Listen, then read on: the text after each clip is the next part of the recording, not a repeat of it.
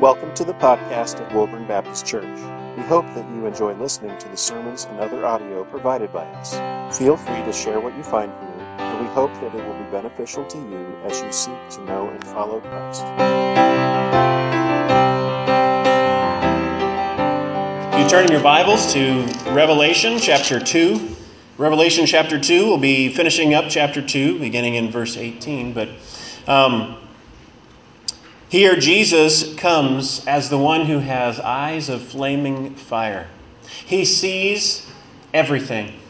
He sees our lives, and we may be able to put on a good show. We may be able to give all the right answers, and we may be able to pull the wool over somebody's eyes. But Jesus sees everything.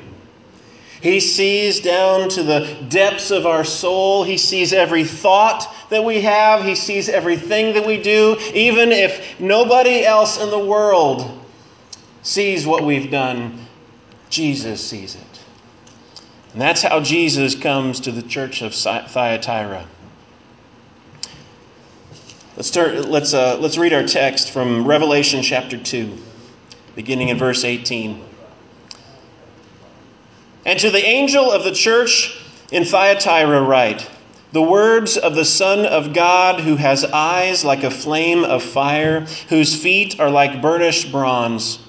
I know your works, your love and faith and service and patient endurance, and that your latter works exceed the first. But I have this against you, that you tolerate that woman Jezebel, who calls herself a prophetess, and is teaching and seducing my servants to practice sexual immorality and to eat food sacrificed to idols.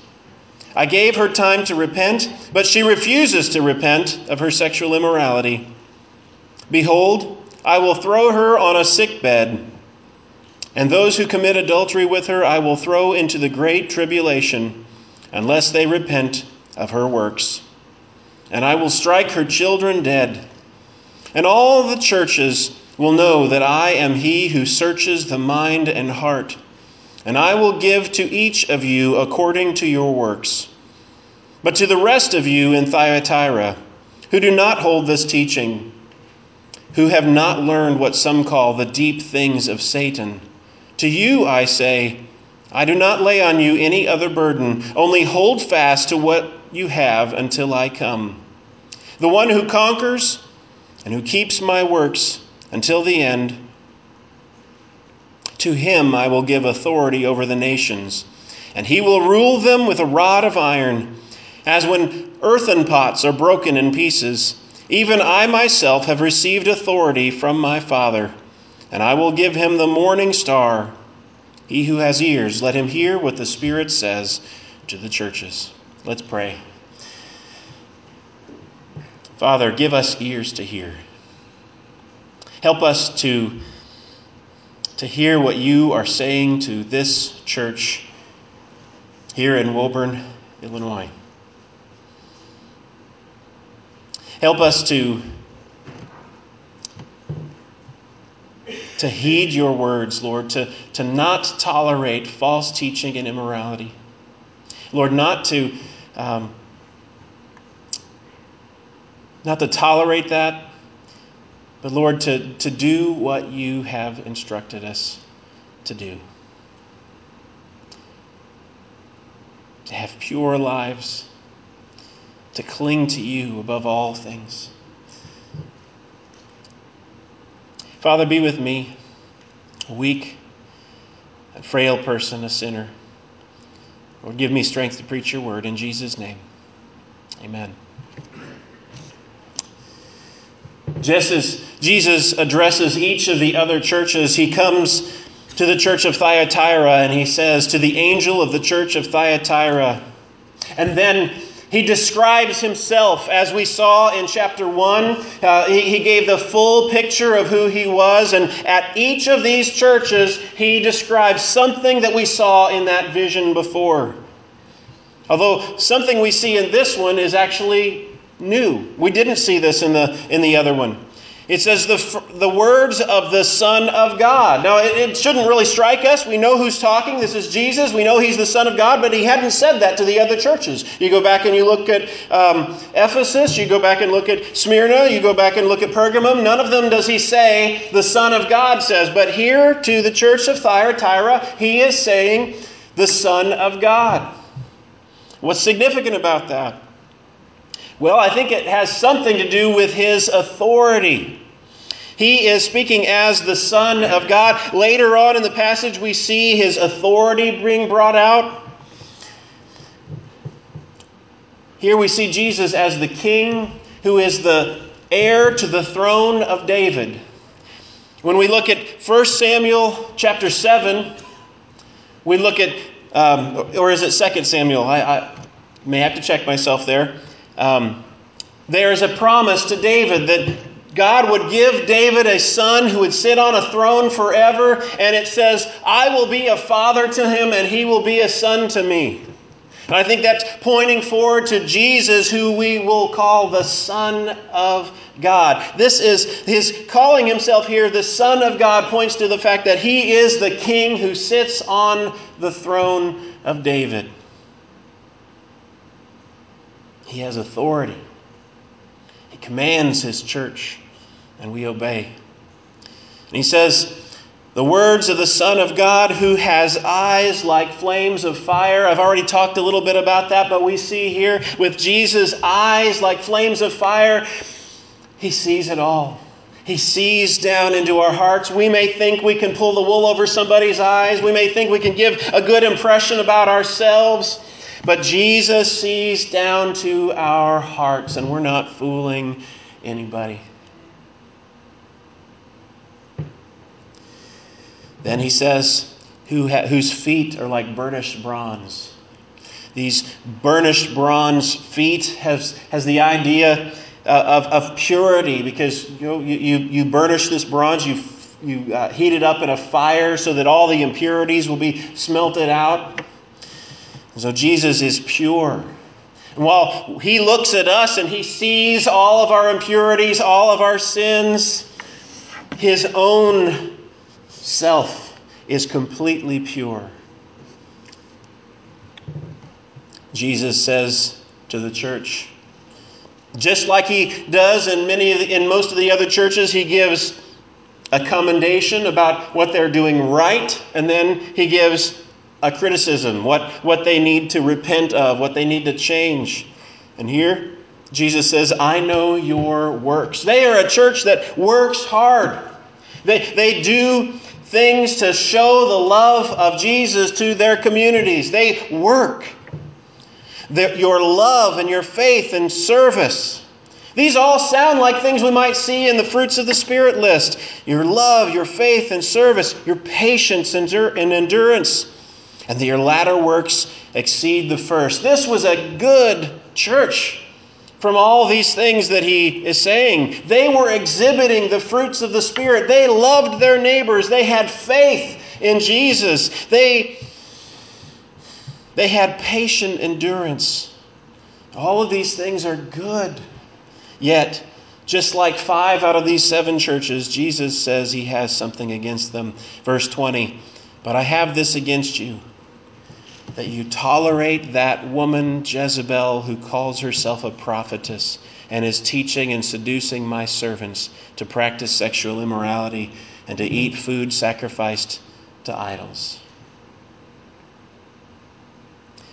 I don't think that this church there in Thyatira, when John is writing this down as Jesus is speaking to them and to us, I don't think that this was probably somebody who was literally named Jezebel. Like who would name their daughter Jezebel after reading of the one there in 1 Kings? But it was pointing back. What this false teacher was doing was just like Jezebel in the Old Testament. Jezebel was not an Israelite. She was a foreigner. She was not one of God's people, yet she married the king of Israel.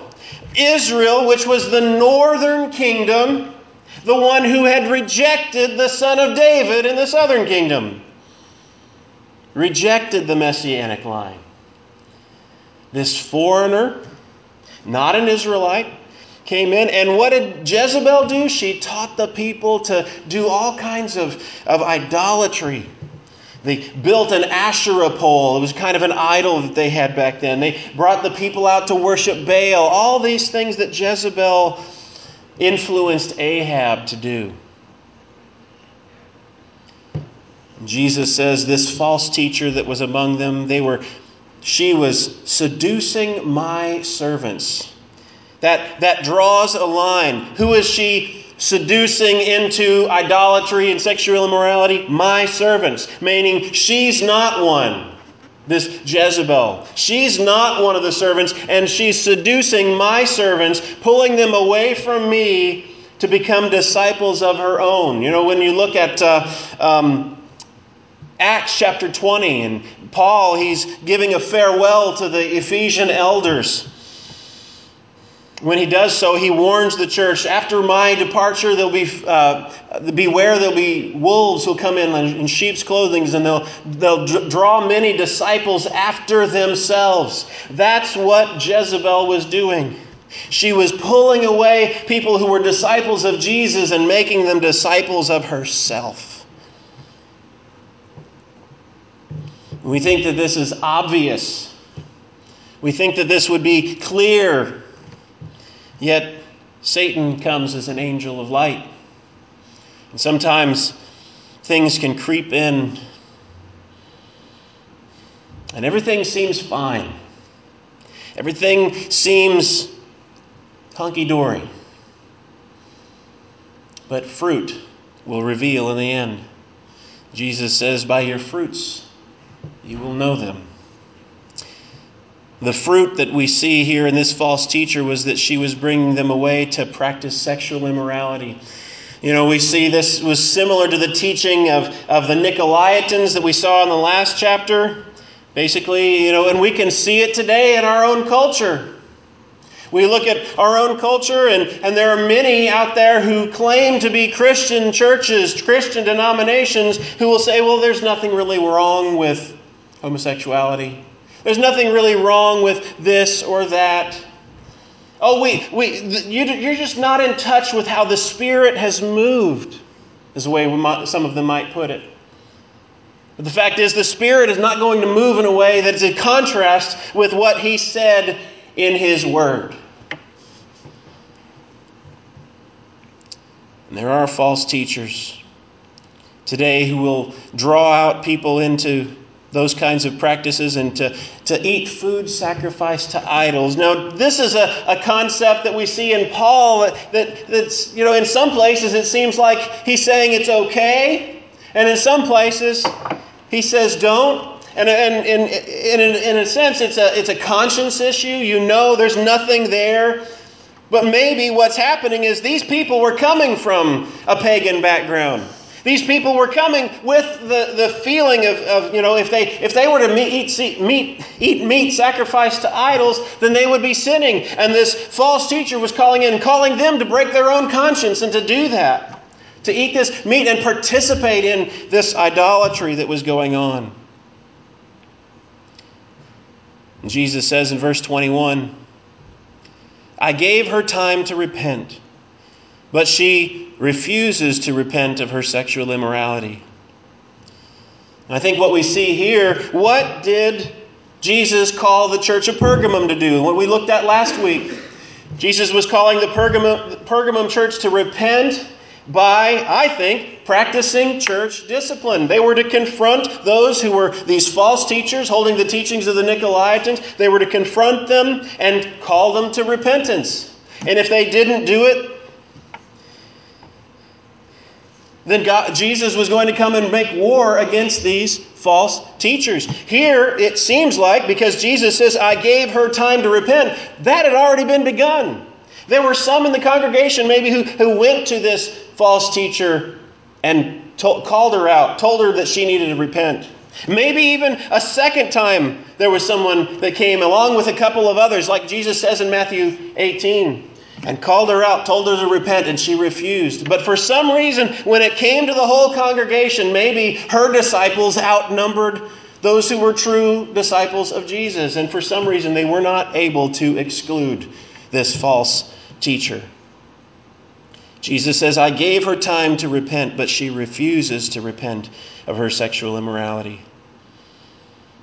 And he says, behold, I will throw her onto a sick bed, and those who commit adultery with her I will throw into a great tribulation unless they repent of her works. And Jesus is saying, if you, church, are not going to do anything about this, I will.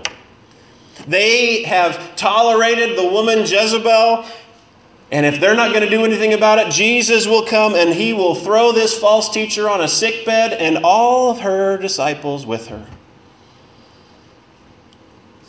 They will have tribulation. They will have distress. They will have all kinds of manners so that Jesus would be glorified. We'll see that in a minute. Verse 23, and I will strike her children dead. We don't think of Jesus saying this, but this is Jesus saying, I will strike her children dead. Sometimes we just have to be shocked by Jesus. If we're not shocked by Jesus, then we're really not reading the Bible very well. If what we read about Jesus, we never get surprised, we never get shocked, then what we're really doing is just thinking about what we think Jesus should be like, and we're reading those passages that confirm it. But when we read this, that Jesus says, I will strike her children dead, that should shock us. I think what he's talking about there is the disciples, these disciples of the false teacher, Jezebel. Jesus will go so far for his own glory, for his own namesake, for his own church, that he will even kill them. And then he says, and all the churches will know that I am he who searches the mind and heart, and I will give to each of you according to your works. Why does he do this? Why does he come and throw this false teacher on a sick bed along with all of her disciples and even strike dead some of her children? So that the churches will know who he is. That Jesus is the one who sees it all. There's nothing that we can hide from him. He is the one who searches hearts and minds. And he will hold us accountable for everything we do, both individually and as a church. I am he who searches hearts and minds, and I will give to each of you according to your works. There is a judgment coming. There is a judgment coming, and Jesus will, while we like to think of him as a Jesus meek and mild who would never do anything harsh, he is the one who's coming in judgment. He is the one who will render to each one according to his deeds. But then he says this, verse 24, but to the rest of you in Thyatira. I think the rest of them in Thyatira are probably the ones who went to confront her to say that she needed to repent. The ones who tried to get the process of church discipline going. To the rest of you in Thyatira who do not hold this teaching, who have not learned what some call the deep things of Satan, I say to you, I don't lay any other burden on you. You've already done what you need to do. In the last church that he was talking to in Pergamum, he said, repent. They were all being held accountable. They needed to confront these false teachers within their midst. But here he says, the ones who have not held these teachings, I don't hold anything. I don't give you any other burden, probably because they're the ones who already had stood up to her.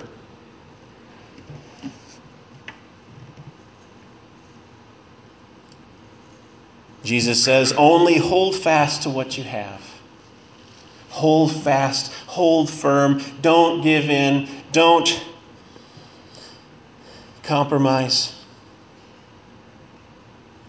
Verse 26, the one who conquers and who keeps my works till the end, to him I will give authority over the nations, and he will rule them with a rod of iron, as with earthen pots are broken in pieces, even as I myself have received authority from my Father.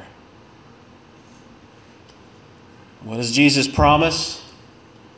Each one of these churches, Jesus gives a promise to the one who overcomes. He promises all kinds of things. He promised in the first, in Ephesus, he promised the one who conquers, I will grant to eat of the tree of life. And to Smyrna, he says, to the one who conquers will not be hurt by the second death. And to the church of Pergamum, he says, the one who conquers, I will give some hidden manna and a white stone with the name written on it that no one knows. And here Jesus says, I will give authority. The church has authority. We live in an age where we feel like people can't really speak to us and say, well, you need to change this. You're sinning here. We don't like it when people come to us and confront us about things. But the church, Jesus says, has authority. Like when Peter confessed Jesus and gave him the keys to the kingdom, so to speak. He says the gates of hell will not prevail against his church. In Matthew 18, Jesus says that I am there in the midst of whether 2 or 3 gathered in my name. And Jesus says in the Great Commission, all authority has been given to me, go therefore. We have authority as a church. We are not weak. Jesus has commissioned us with his word. We have authority to speak to things. And Jesus says whatever we bind on earth will be bound in heaven. When we recognize and we're speaking in accordance with his word, we speak with authority. That's countercultural because we live in a world where everybody says, well, nobody can tell me what to do. But God's word does, and God's church does when we are in accordance with his word. Jesus says, to the one who conquers and keeps my word until the end, I will give him authority over the nations. He will rule with a rod of iron. And I think this is talking about when Jesus comes back in the millennium. In the millennium, and maybe that's a new concept for some people, but when Jesus comes back, he will set up a millennial kingdom to reign for 1,000 years here on this earth. Believers, we're going to be there. He's going to raise us up, and we're going to be there in that millennium while Jesus is reigning here on the earth for 1,000 years. Jesus says, if you do well to practice authority here, by practicing church discipline and by other means, if you do well here, if you do well when you're in your training period in this life, I'll give you authority over the nations in the future. This life is training for heaven. This life is training for that time when Jesus comes again and he will give us authority based on how we've lived this life now. And not finally. Verse 28. And he says, and I will give him the morning star. What's that about? The morning star. Well, in Revelation 22, verse 16, he tells us what the morning star is. I, Jesus, have sent my angel to testify to you about these things for the churches. I am the root and descendant of David, the bright morning star. Jesus is the morning star. You know what Jesus is promising the one who overcomes? I will give you me.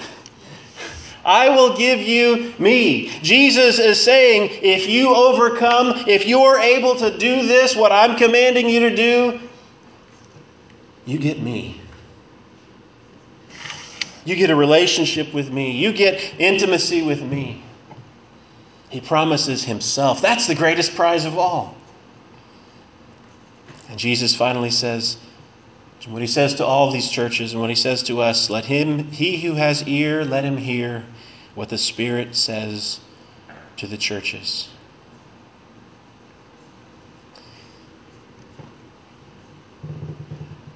To my knowledge, I don't believe anybody here is a false teacher like this Jezebel.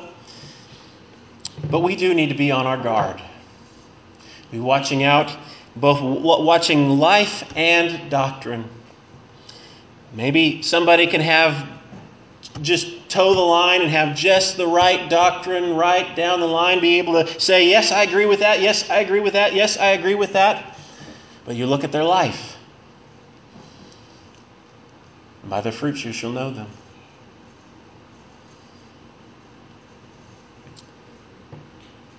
This is kind of a sober topic. But it's what Jesus said. It's what I think we need to hear. Thank you for listening to this message from Woburn Baptist Church. For more information, please visit us at www.woburnbaptistchurch.org, or you can also like us on Facebook.